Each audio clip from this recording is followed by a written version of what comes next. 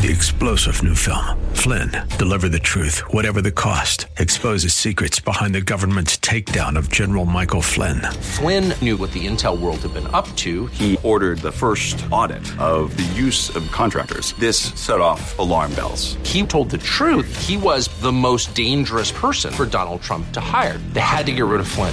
Flynn, deliver the truth, whatever the cost. Available now. Watch it today. Go to salemnow.com. salemnow.com.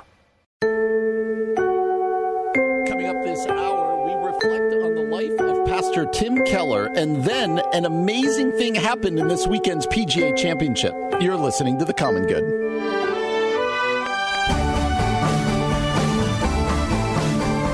Happy Monday, friends. Welcome to The Common Good here on AM 1160, Hope for Your Life, alongside Aubrey Sampson. My name is Brian Fromm. So glad to have you with us today. Aubrey, it's Monday. It's Monday. Happy Monday. How you doing Thank today? you. I'm doing great. It's beautiful out there. It feels like summer, so that puts me in a good mood on a Monday. How about you? It really is a beautiful day. Can I tell you why I'm super happy today? Yes, please. Like, I'm going to be energetic. You've already commented I've been a little goofy today, yes, leading up to the show. Yep, a little giggly. I mowed my lawn this morning. You did!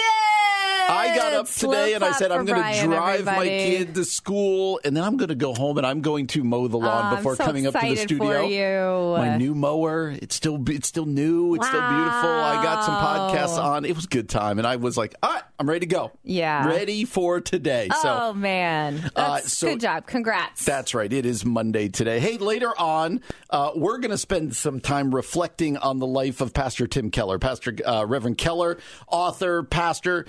I would say probably the number one pastor that you and I quote the most on this show. I mean, we've definitely talked about him quite a bit. Yeah, there's no doubt. And so he passed away after a battle with, I believe, pancreatic cancer. I think that's right. I think he passed away on Friday, but it wasn't a surprise. Yeah, it was coming. People knew and this so was coming. People writing all sorts of great things, and we're going to reflect and talk a little bit about his life and spend some time with that. If you've got stories that here's how Tim Keller's life affected me. Maybe it's one of his books, Reason for God or Prodigal God or any of those, or maybe a sermon or whatever else it might be. We'd love to hear from you. 312-660-2594. That's 312-660-2594. But I want to start somewhere else. Okay. Where do you want to start? I didn't tell you. I just want to tell you a story. Okay, let's hear it. Aubrey, I think that I got a glimpse into one of the things that is wrong with our culture, our society over the weekend. Okay. So let me paint the picture. I went to my daughter's softball tournament Saturday and Sunday. Okay. It was up in Huntley, so we didn't stay there. Obviously, drive up, drive back, drive up, kind of go to church, work around it, whatever else it might be. So if you ever go to a baseball tournament or a softball tournament, Little League, like younger kids, they're often at places where there'll be multiple fields kind of where you're all in the same area. Yes. So the fields are facing away from each other, but that's how these complexes work. Yeah.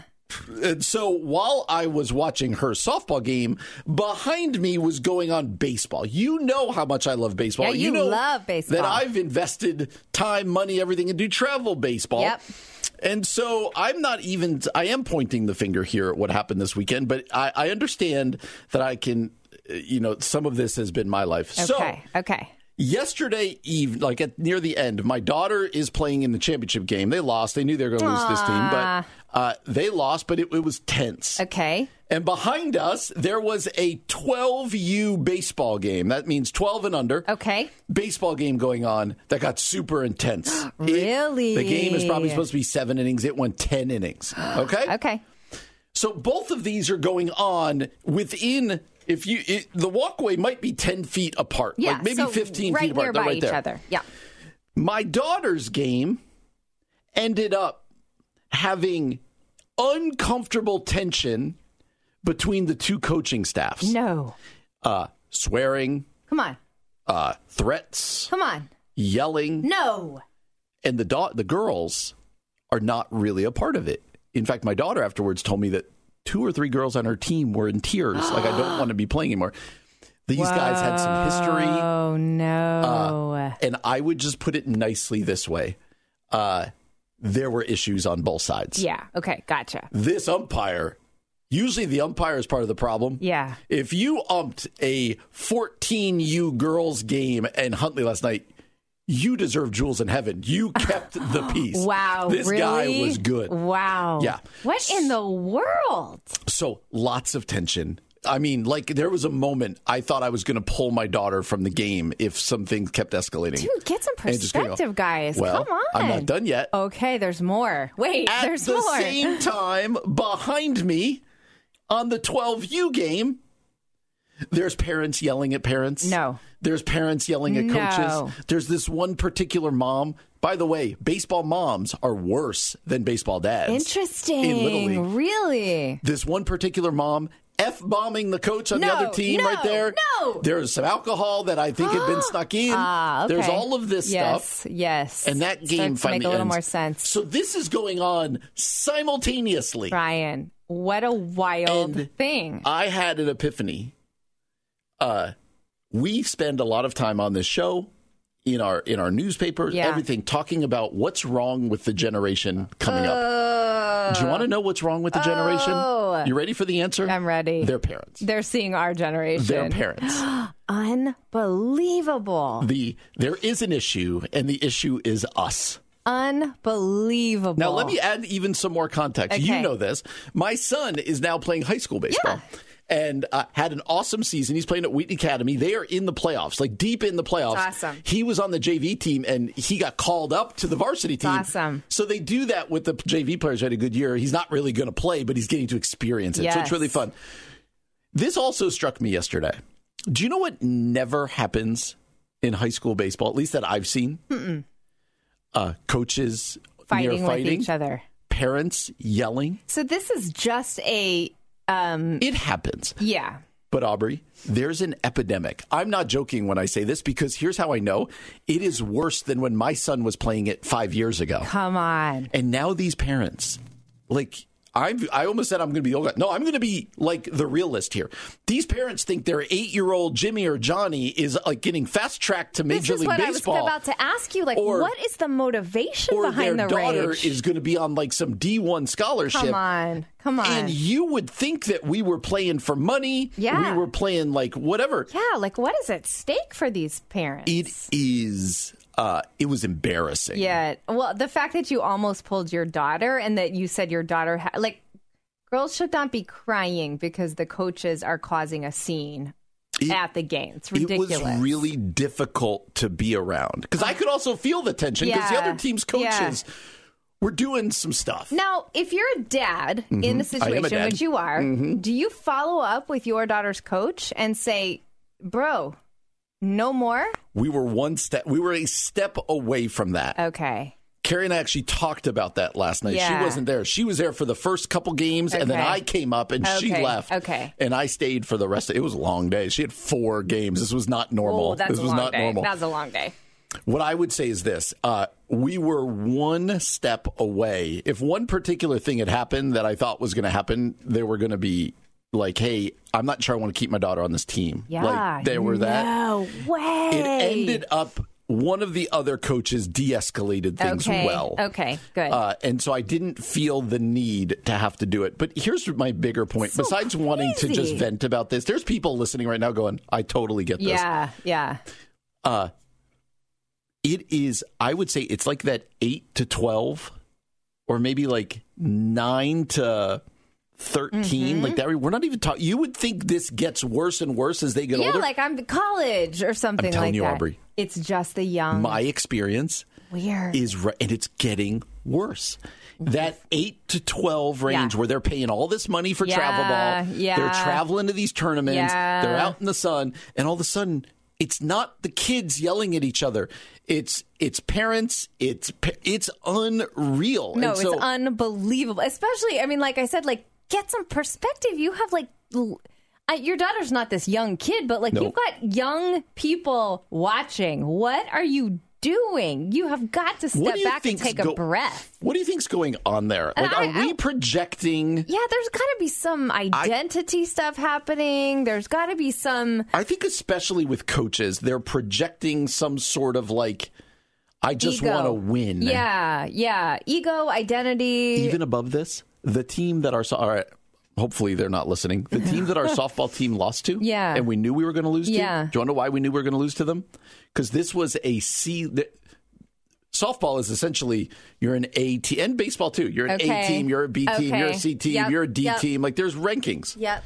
But my daughter plays on a really good C level team. They play good ball, but they're not like going to be winning some national tournament, right? This team that we lost to was maybe an A, but at least a B level team, and they came down to this tournament just to win. And so you're just like, are you so insecure in yourself that you need the trophy that badly? What in the world? And my is that team, about? my daughter's team, only lost to them in championship 3-2. Well, they good. played I'm glad well, to hear that. But it was so tense, and I sat there going, like, did I ever used to add to this tension? Like, I don't think so. They're the worst teams to play against, and it was going on all around me that I had this epiphany that said, we're the problem. Like the adults are the problem here. Stop telling us about how the next generation is the problem. And you know where they're learning their phone use? From their parents. Yeah. You want to know why they're jerks? Because they watch their parents. Unbelievable. It hit me out there on the field. This should have been a beautiful day where we all sit in our chairs. You're cheering on the ones who do well. You're cheering on your kids. Yeah. And it was not that way. That is just brutal. All. Wow. So I just want to say this, and then I will turn this in a much happier way. Okay. If that's you, you're the problem. Yeah, you're fair. a terrible person. Look in the mirror. Ask your kid if they enjoy you at their game. That's a great question. That mom at that baseball game, if that kid had to have been embarrassed. That husband, I kept thinking to myself, right? where's her husband? Like, he's got to be on the other side just hiding because this is awful. Mortifying. It was terrible. All right, thanks for letting me. I needed to start. As it was going on at the field yesterday. Like, this is great radio right here. I said, I need to talk about this because I just need to let imagine. Go. Okay, real quick, you said the worst moms are baseball moms. Does that include your wife? No, she's great. That's right. She's that's off taking pictures. That's the only right answer. She's off taking pictures. She's doing well. And I don't mean baseball moms are worse than other sports, but if I'm telling you, I've gone to so many of these travel tournaments, the moms, like I just described, are usually at the center of the problems. Wow. It's wild. Wow. It's coaches and it's moms. Coaches and moms. And then you see the husband's There's a lesson. Shut up. Quiet. I've seen it a million times. Wow. Okay, if that's you, stop being that way. Let's think about the impact we're having on our kids. That's right. In general. The next generation.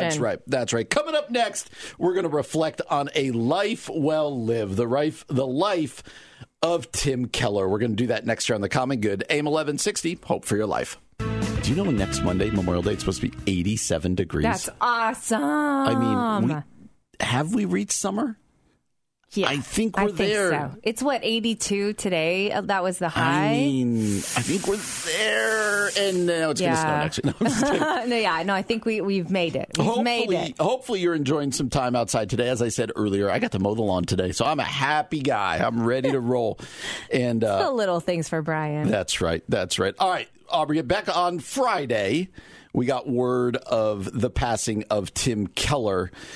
Tim Keller, for those of you who are unaware, is the founder of Redeemer Church in New York City, which is like one of the most influential churches, I would say, in Manhattan. Absolutely. It's a very tough place to start a church. Yep. And then he just is the most prolific writer you'll ever know, right? Reason for God, Prodigal God. How many books? His book on preaching is phenomenal. And on prayer. Yep. I mean, the joke is Tim Keller's written more books than I've read, right? And so... and Tim Keller also, you and I have talked about being at Exponential, like the church planting conference. The only time I ever heard him. And there was such reverence for him. And then he just sat on a stool and talked. That's what's always, we'll reflect a lot on his legacy. But one of the things that always impressed me about Keller was, as a communicator, he's not the guy running around on stage. No. He's the opposite of the hype priest.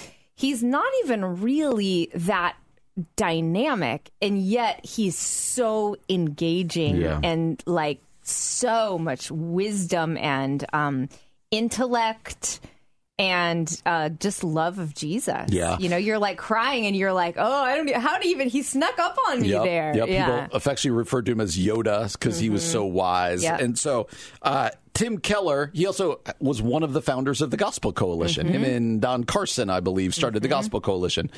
So Tim Keller, he'd been very open about his battle over the last couple of years with pancreatic cancer, and he's outlived every prognosis.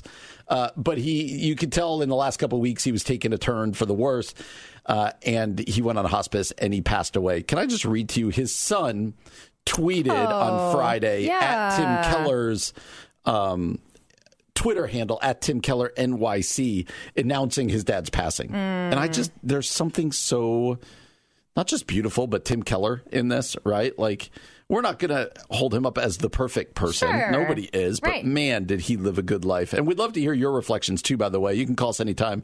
312-660-2594. That's 312-660-2594. But he wrote this. This is Michael Keller, Tim Keller's son, announcing his dad's death. He said, Timothy J. Keller, husband, father, grandfather, mentor, friend, pastor, and scholar, died this morning at home. Dad waited until he was alone with Mom.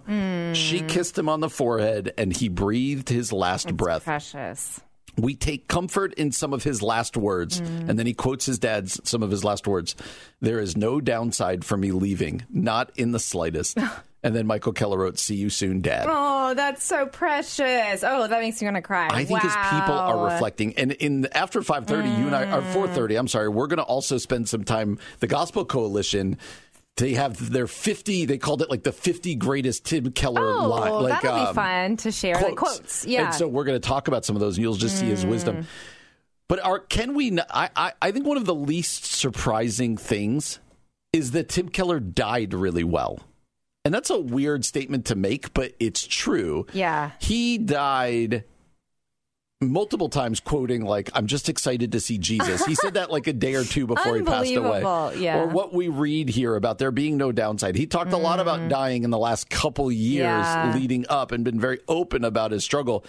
I guess it's not a surprise. It's like the continuation of an amazing ministry. But even that, Aubrey, I don't know. Talk to me about the influence or the respect that you've had for Tim Keller over the years. I mean, I said this off air, kind of tongue in cheek. Like, I pray, because I don't think there's any hints of this, that stories don't start coming out, right? Because I feel we're so like used to it we're with everyone else. Jaded, right?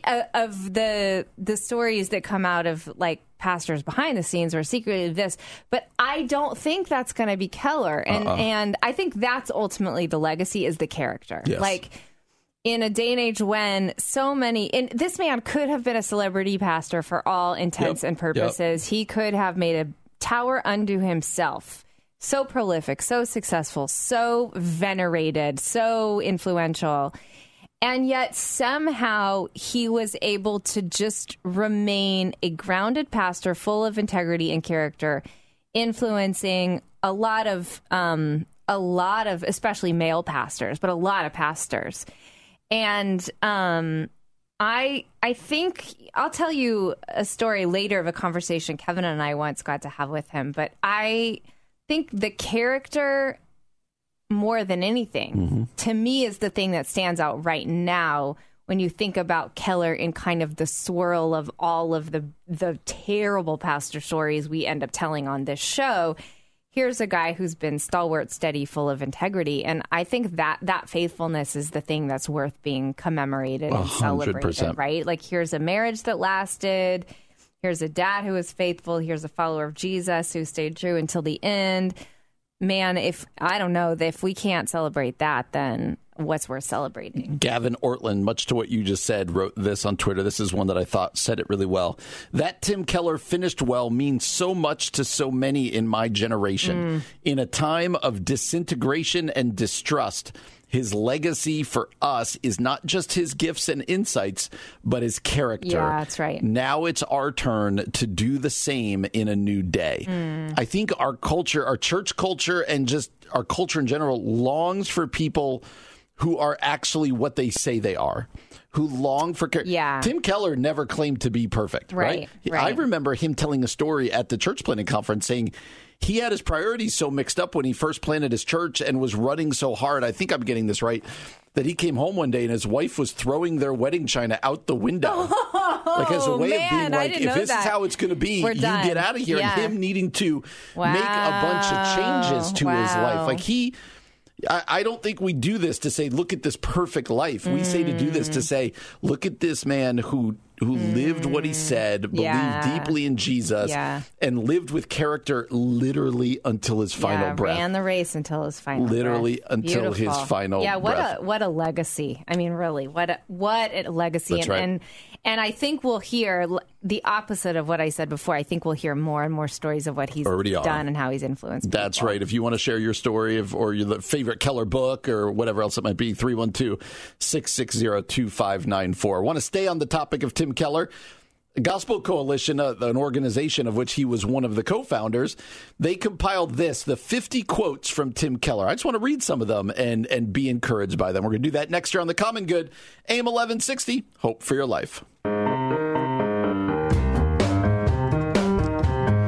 Hey, everybody, welcome back to The Common Good here on AM 1160, Hope for Your Life, alongside a dancing Aubrey Sampson. I like this groove. Oh, you do you? I do. Like it. I like it. Good. You Good. don't? You said that so sarcastically. Let's just let you go.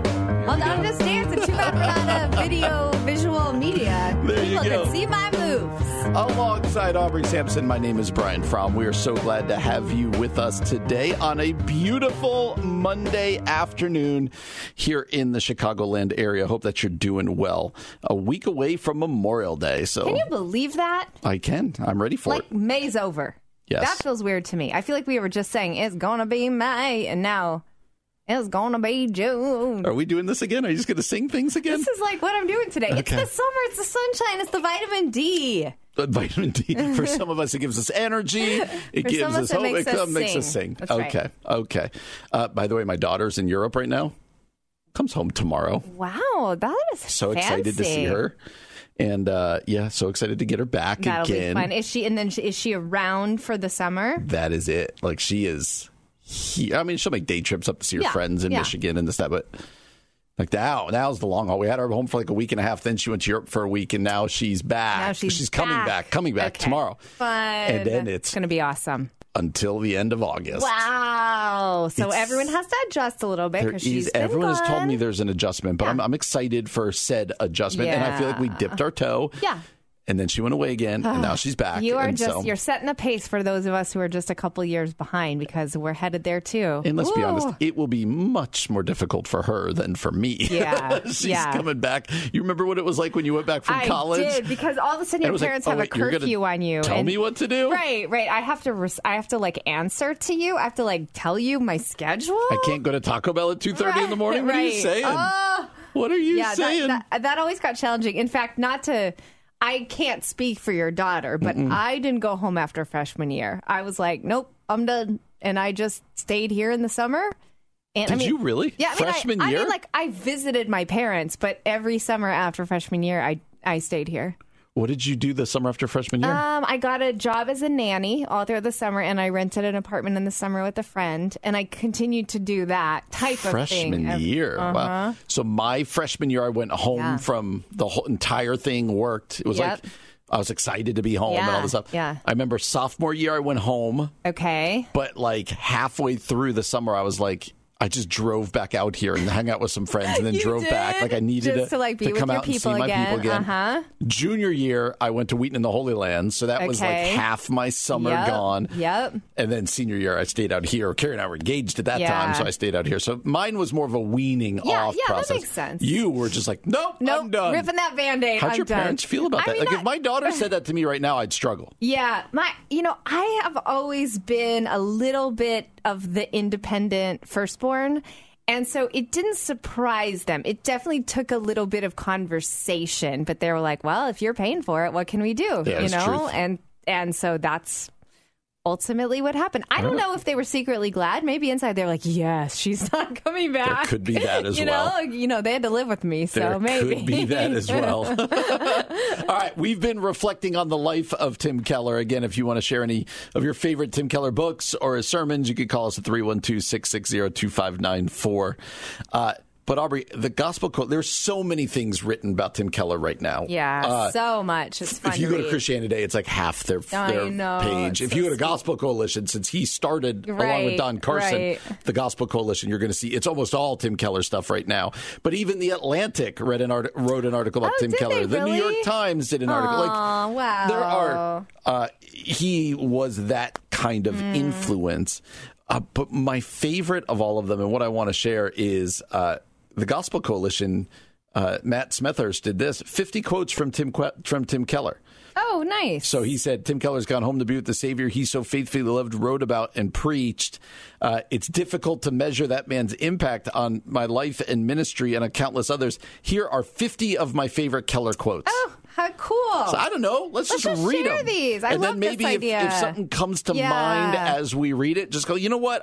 There's one. Because I thought, how do you honor a life like that? And we talked already on the show about kind of some of the stuff he did and even his character and being even faithful up till death, his last breath. Amazing. And pointing people to Jesus. Yes. But he was such a prolific writer and speaker that to say, here's some of the stuff that he said or wrote, that was unbelievable. So let's just work our way through these. Also, like somebody collected it for us, so it's all in one place is amazing. That's right. Yeah.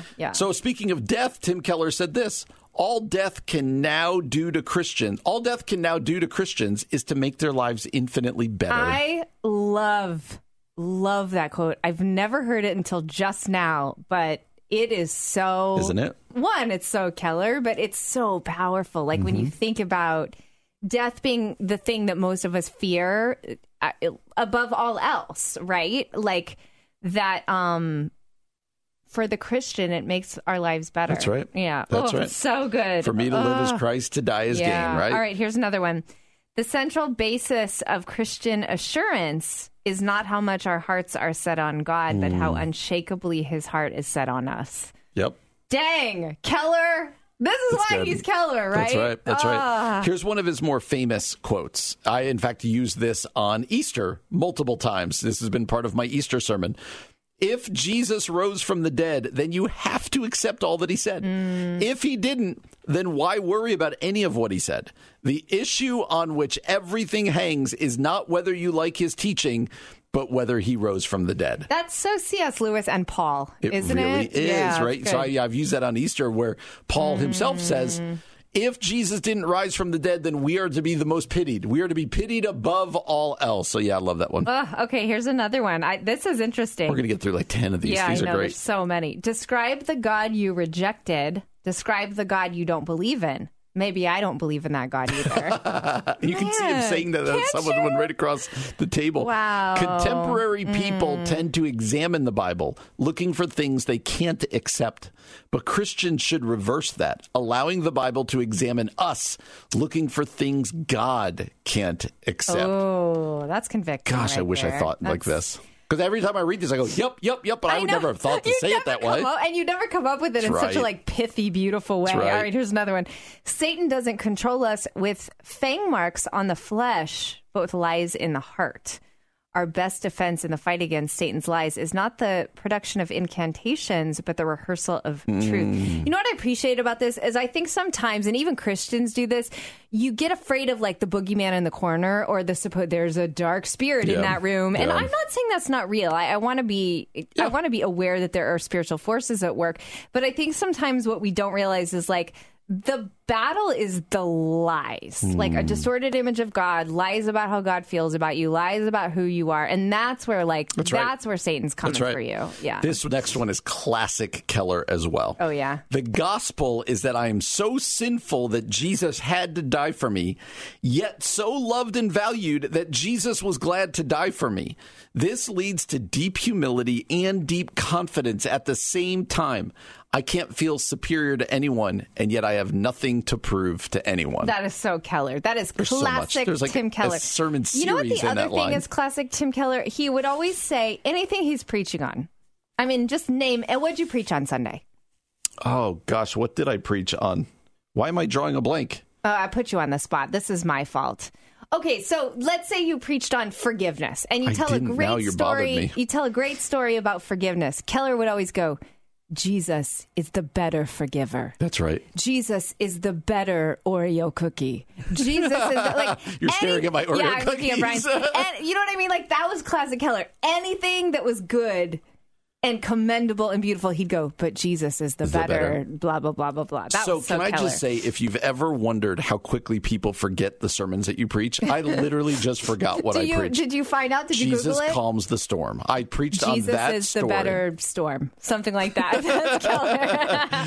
That's funny. That's funny. Okay, a couple more. Okay, a couple more. The doctrine of sin means believers are never as good as our true worldview should make us. And the doctrine of common grace means unbelievers are never as flawed as their false worldview should make them. This is what made people mad. Yeah. Keller talked a lot about winsomeness and winning people and this and that. He said this, only if your God can outrage and challenge you will you know that you worship the real God and not a figment of your imagination. Woo.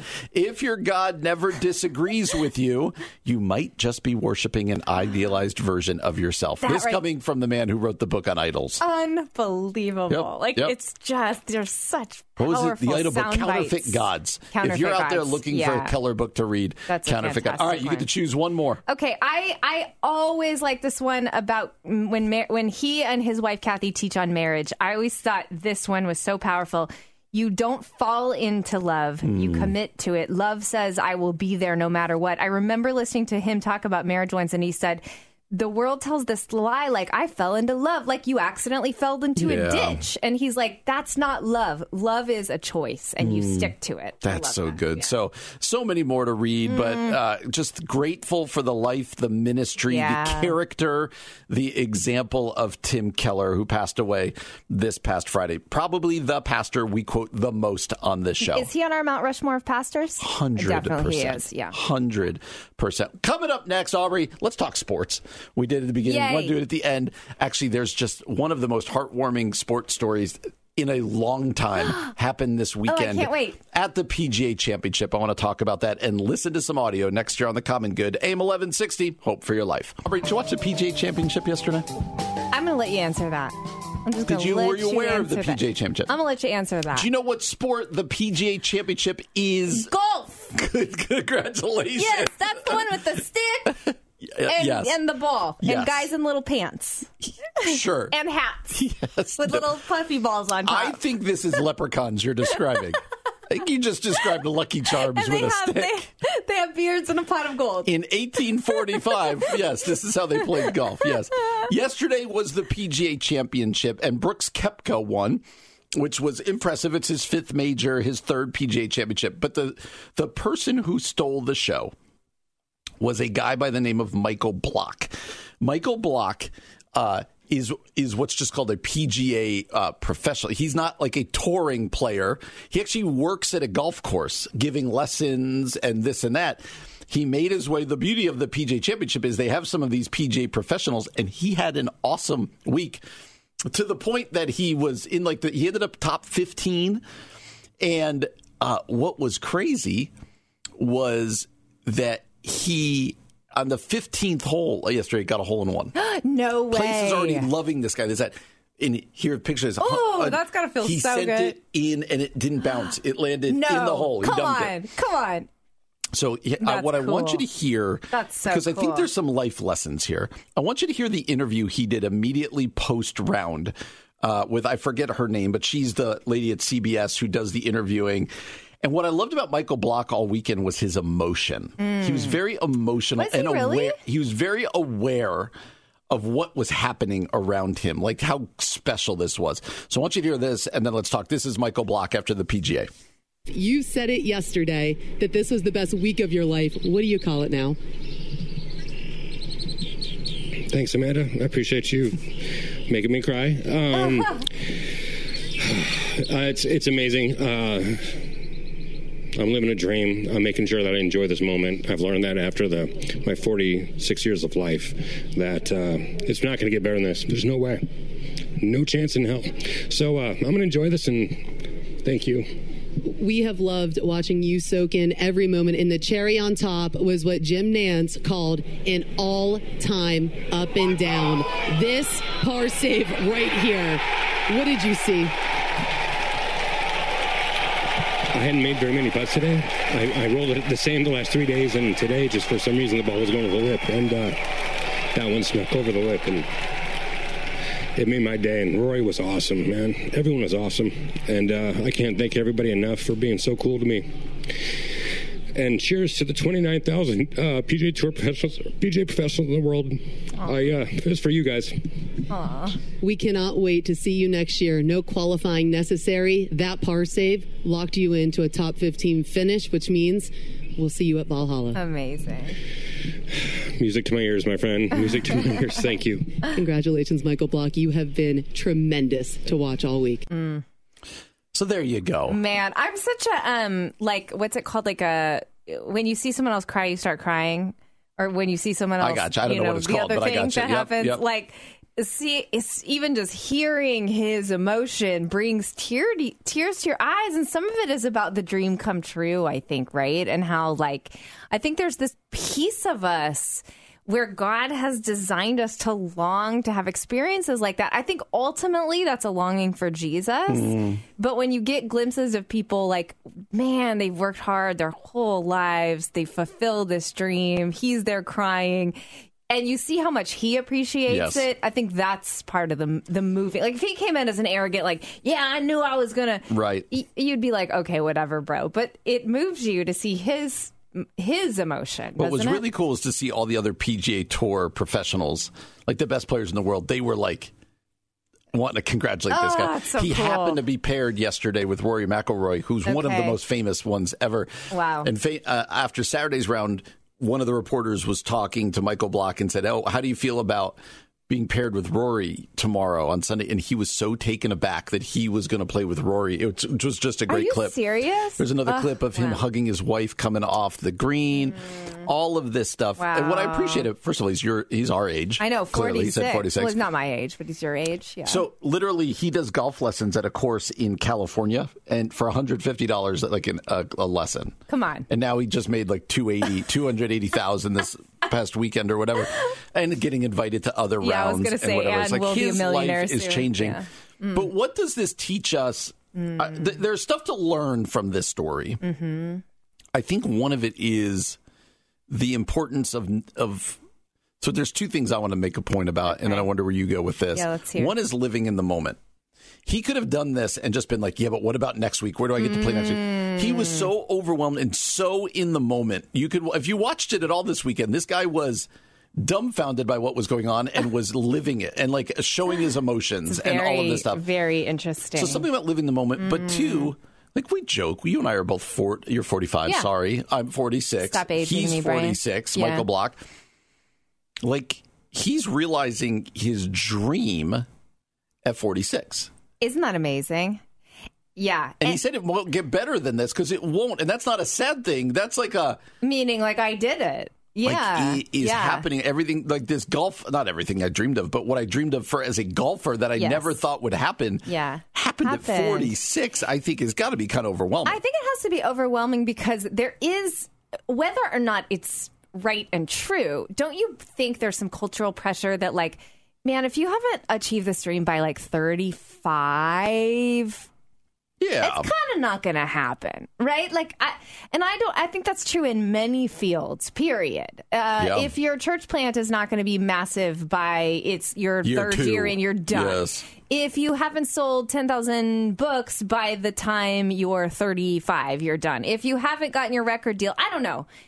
These are kind of crazy career choices I'm talking about. But if you know what I mean, we sort of think our time is done.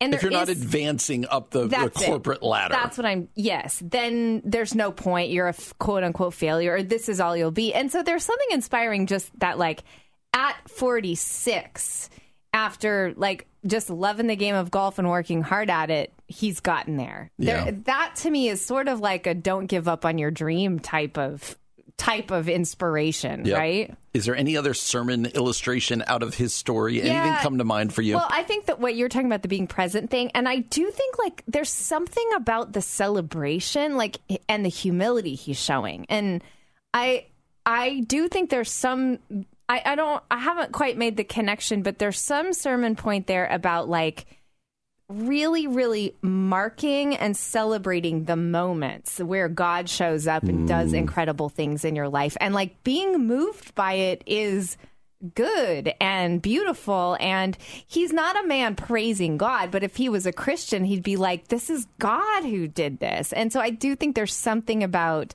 the wonder and the awe that you and I have talked about before that you see here. There's also something about, I love that he got choked up talking about the other PGA Tour professionals. Oh, yeah, that was beautiful. His buddies, right? He's cheering them on. His camaraderie, like his people. Mm-hmm. There was something beautiful about that, right? Because, you know, you would like to think somebody hits it big and they don't forget the little people. I'm using air quotes if you could see it here at the radio. Right. But he didn't. He was like, he was just like, I'm here for them. Yeah. Like, I'm living for them. Okay, Brian, let me read to you a clinical psychologist writing at the New York Times. She's talking about power dynamics in relationships. And here's what she says is one of the most pernicious issues that couples struggle with. Are you ready? I have never been more ready in my life. This is a quote, Dr. Orna Guralnik. Over the years, I've come to see that one of the most pernicious issues couples struggle with is working through wrongdoing and blame. The claim, quote, you hurt me, often sends couples spiraling. People want to feel like good and lovable beings. Their intentions make perfect sense to themselves, and they hate being interpreted as selfish. In psychoanalytic jargon, we often say, quote, no one likes being the, quote, bad object. In fact, there are few things people resist more than being held responsible for causing harm. It immediately threatens to overwhelm the offender with shame. Am I a bad person? And guilt. Have I caused irreparable damage? Should I be punished?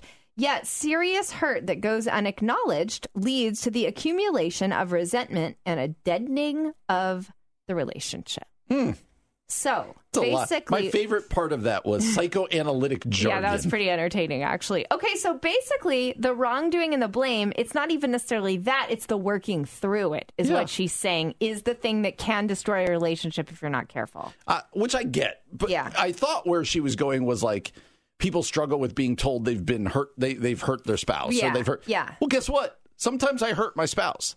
Sometimes I do things I have to work through. It's Sometimes so I true. do things that I have to say I'm sorry for. Like, it shouldn't be about how I feel about your reaction to how I've hurt you. I shouldn't have to manage your feelings about the fact that you hurt me. Yes. I think that is like if couples could get that, marriages would be saved. Yeah, and if my wife is listening right now, she's screaming at the radio going, hey, every now and then you get a little sensitive. And these guys, guilty as charged. Yeah. That doesn't mean I'm right? But like every now and then, we got to be adults in our relationships and say, you know what? I'm sorry. Right. I was wrong. I hurt and not you. be like, oh, it's putting too much in my soul that you are blaming me. Totally. Sometimes we put blame on our spouse where it's not justified. Yes. Sometimes blame is justified. Yes. And maybe it's figuring out those differences and dealing with them. Yeah, it is complicated because I know, like, let's say Kevin will, come at me is a strong word, but approach me with a way that I have offended him. I definitely, my initial thing can be the sort of selfish martyr, like this sort of, I don't want to be the bad object. Right. I haven't done anything wrong. I haven't.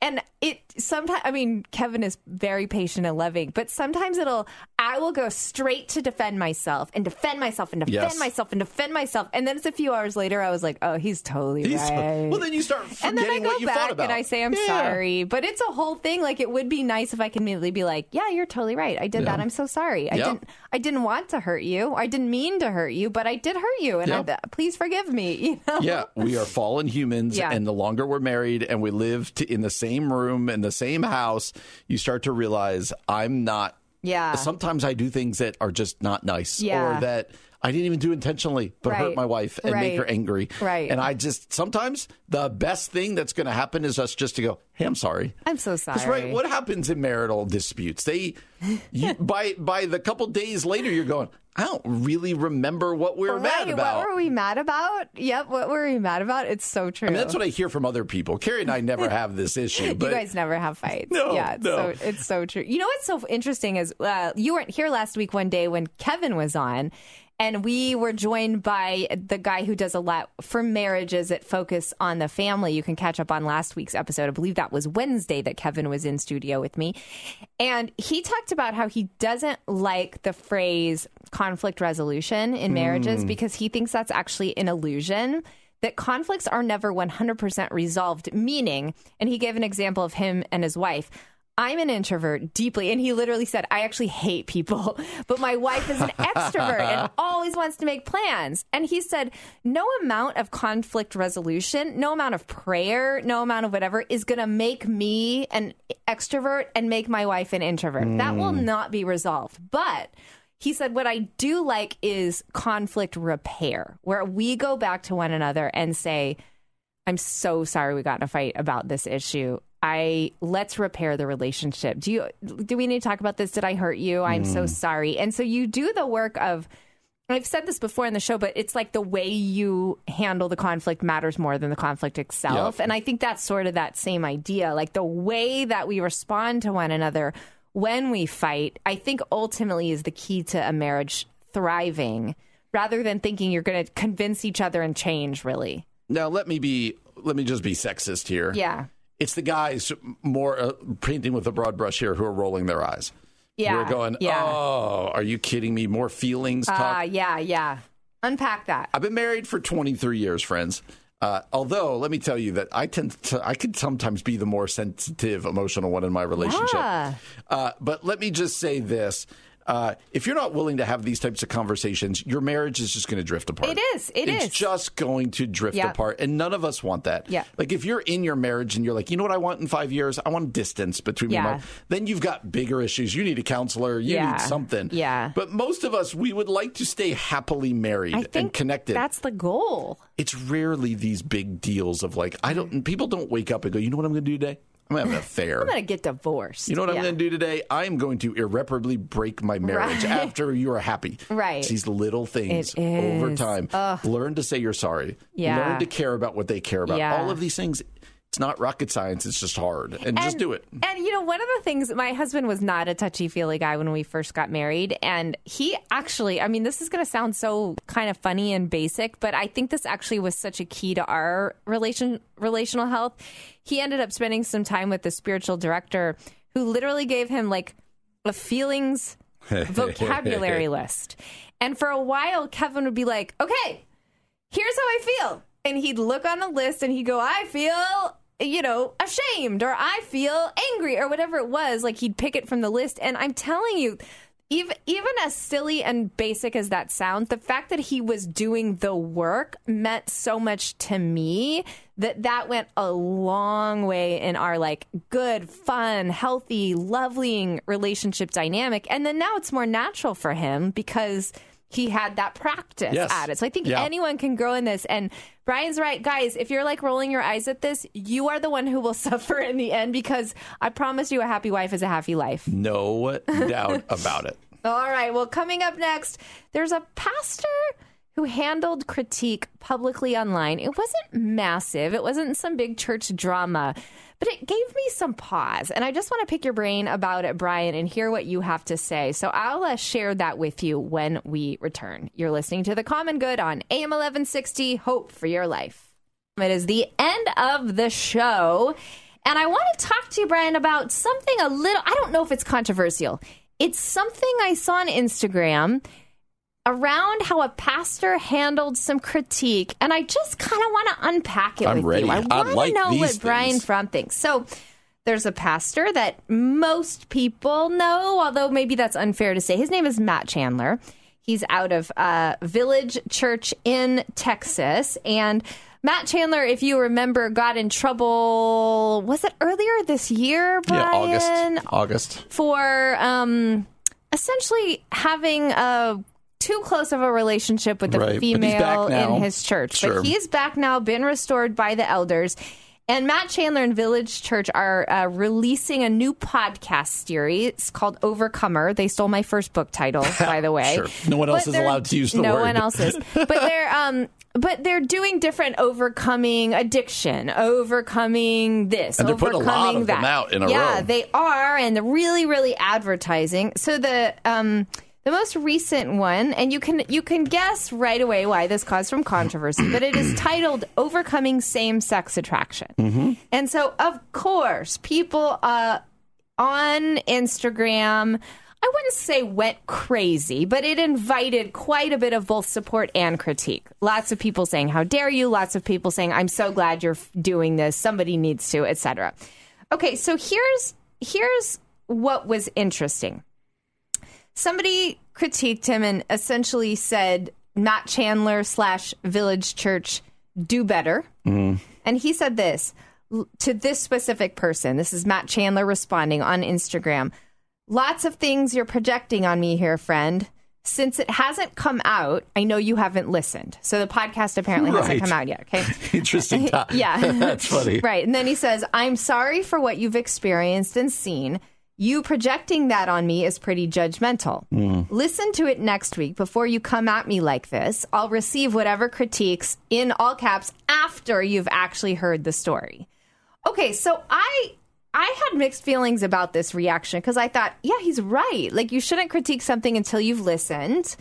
But then I also was like, wow, Matt Chandler is coming across as really, really defensive. Can public pastors like him do that? Like, what do you think? Personalizes him for me. I'm glad. I'm good with it because the person did come at them. They have no idea what he's going to say. With that said as well, I would also say this. For the people who want to get mad about what Matt Chandler or someone like him is going to say in a podcast, Matt Chandler's been very open about what he believes about certain things. That's true. Right? You're and right. So you're right. I don't think he did this for everyone. He's doing this to kind of unpack the story and unpack what he believes. Mm-hmm. So I think, I do appreciate him pushing back because I don't get this in my life, but it's the equivalent of if somebody came and railed against your book before it got released. Yeah, yeah. And you'd be like, you haven't even read it. Read it. I would. You're right. I would. At least read it. And then critique me. Feel free to point out all the bad things or all the good, but give me a listen. Yeah. That's all he's saying. He's saying, hey, how are you critiquing something that hasn't come out? I think embedded underneath that is you're making a lot of assumptions, person, about what I'm going to say, what this other person's going to say. And it might surprise you when you actually listen to it. Chances are this person knows what Matt Chandler is probably right, but he's like, hey, at the very least, give it a listen. Yeah. But I also find it funny when people push back against, say, a podcast like this. Right? There's a million podcasts in the world. But you know what Matt Chandler believes. You totally know. He's a good dude. Yeah. He tries to show grace to people who disagree with him, all of this stuff. But he has a very orthodox view on issues of sexuality. He does. That to try to, get him and be like, do better. Yeah. What do you think is going to come of that? Do you think the reply is going to be, you're right. I'm so convicted by this. Thank you for telling me to do better. So maybe Matt Chandler could be said to be punching down here, and that's never good. Let it go. That's what I felt like. I think that's what kind of. And part of me was like, good for you for standing up for yourself. You don't see a lot of pastors push back, but then there was a little part of me that felt like, oh, but this is Matt Chandler. He's got all the power, and it did feel like punching down. I think there was maybe a way to say the same thing. Like, hey, you're projecting some things here. It hasn't come out yet. I'll be happy to receive your critiques after you've actually heard the story. Yeah. But some of this, you're being judgmental, you're projecting on me, I felt like he went too far. But then I'm even kind of questioning, he's a regular guy. This is a human reaction. And I guess there is something to be said about don't punch down, but the other guy punched first. Yeah, he did. You're right. And we bemoan all the time people commenting on. So maybe one of the answers to that is to push back. Yeah, now, that just might bring more people at you. Yeah. Matt Chandler is also trying to get people to listen to his podcast. Is. There's no doubt about they're releasing one a day. Sidebar here. How many more things can he do that are like, over how many more overcoming things can there be? Like, I'd be spacing them out if I were him. I think I would too, like a week at a time or something. Overcoming, it's like a whole he did season. Overcoming addiction. He did overcoming abortion. I think was one. Yeah, all this stuff. So I'll give it a listen. It sounds great, but I get what you're saying. It probably would be much easier, and it would just go away if he just didn't answer. I think if he just didn't respond to his critiques, like I do see some celebrity, pastors who or authors, Christian celebrity people that get this kind of critique all the time. And if you follow through their Instagram scrolls, they don't respond to the haters at all. They just act like they don't exist. And then I do think it goes away. There's a little bit of like, bro, don't fight back. Like, but I don't know if I'm wrong. Like that's where I'm questioning my own instinct. I think from what he said about you are projecting that on me as pretty judgmental, that feels like almost tongue-in-cheek of going, when you say Matt Chandler and Village Church do better, what you're saying is we're being judgmental for saying this about Same-sex. Now I'm saying you're being judgmental to me. Should Matt Chandler? I don't care. I don't know. But should he as a pastor be responding like this? I think if someone comes at you, you could go at them. I wouldn't. Okay. Now, knowing that some of what, not around this type of thing, but some of what got Matt Chandler in trouble in August had to do with social media, might not be the best idea. That's definitely a question in my mind, and maybe perhaps for him specifically, like, wasn't some of the issue him being a little bit too like casual and flippant? Yeah. And so this feels casual and flippant to me, again, from a very public pastor. Now, I guess I would want to say to the person, whoever it is, hey, you do better. Wait till the podcast comes out and listen to it. I think that's really fair. Don't go critiquing books. It's the same thing with that Josh Butler book when people were giving all their stuff without ever having read anything. And you're like, I don't know. Maybe at least read it. Like, I read your book before I ripped it. I mean, it was... One, you did not read my book, and two, you did not rip it. Okay, I will read your book, though, before I rip it. How does that You'll sound? read my kid's book. That's what you'll do. This is just childish drivel. Okay, so is there any point in, like, talking back on social media, do you think? I guess so. I guess you can. Yeah. But I don't know. I guess if I were somebody of Matt Chandler's level of notoriety, influence and what have you, I would regularly be thinking, what's the good of this? Yeah, I think I do this? What's the good of this? A little bit of me wonders, like, should his team be telling him, like, bro, don't respond to the haters? Yeah. But I guess you're right. All of it's going to fuel the fire of the podcast, and then he'll get more listeners and watchers. I'm going to listen. I'll give it a listen. All right, after I read the book Overcomers and rip that one. That's right. And then you go on Matt Chandler and you'll be like, why did you steal her title? That's what needs to happen. All right, Brian and I will be back again tomorrow from 4 to 6 p.m. For Brian Fromm, I'm Aubrey Sampson, and you've been listening to The Common Good on AM 1160. Hope for your life. 3-star General Michael J. Flynn, head of the Pentagon Intelligence Agency, knew all the government's dirty secrets. He was one of the most respected generals in the military. Flynn knew what the intel world had been up to. He understood its funding. He ordered the first audit of the use of contractors. This set off alarm bells. The explosive new documentary, Flynn, Deliver the Truth, Whatever the Cost, uncovers the facts behind this scandal. Flynn told the truth. He was the most dangerous person for Donald Trump to hire. I find out the worst enemy that I'm going to face in my life is right here in America. They took my assessment and they wanted me to change it. And I was like, I'm not changing it. They had to get rid of Flynn. With in-depth interviews, archival footage, and never-before-seen personal records of the man behind the headlines. I just felt like I was drowning. Flynn, Deliver the Truth, Whatever the Cost. Available now. Watch it today. Go to salemnow.com. salemnow.com.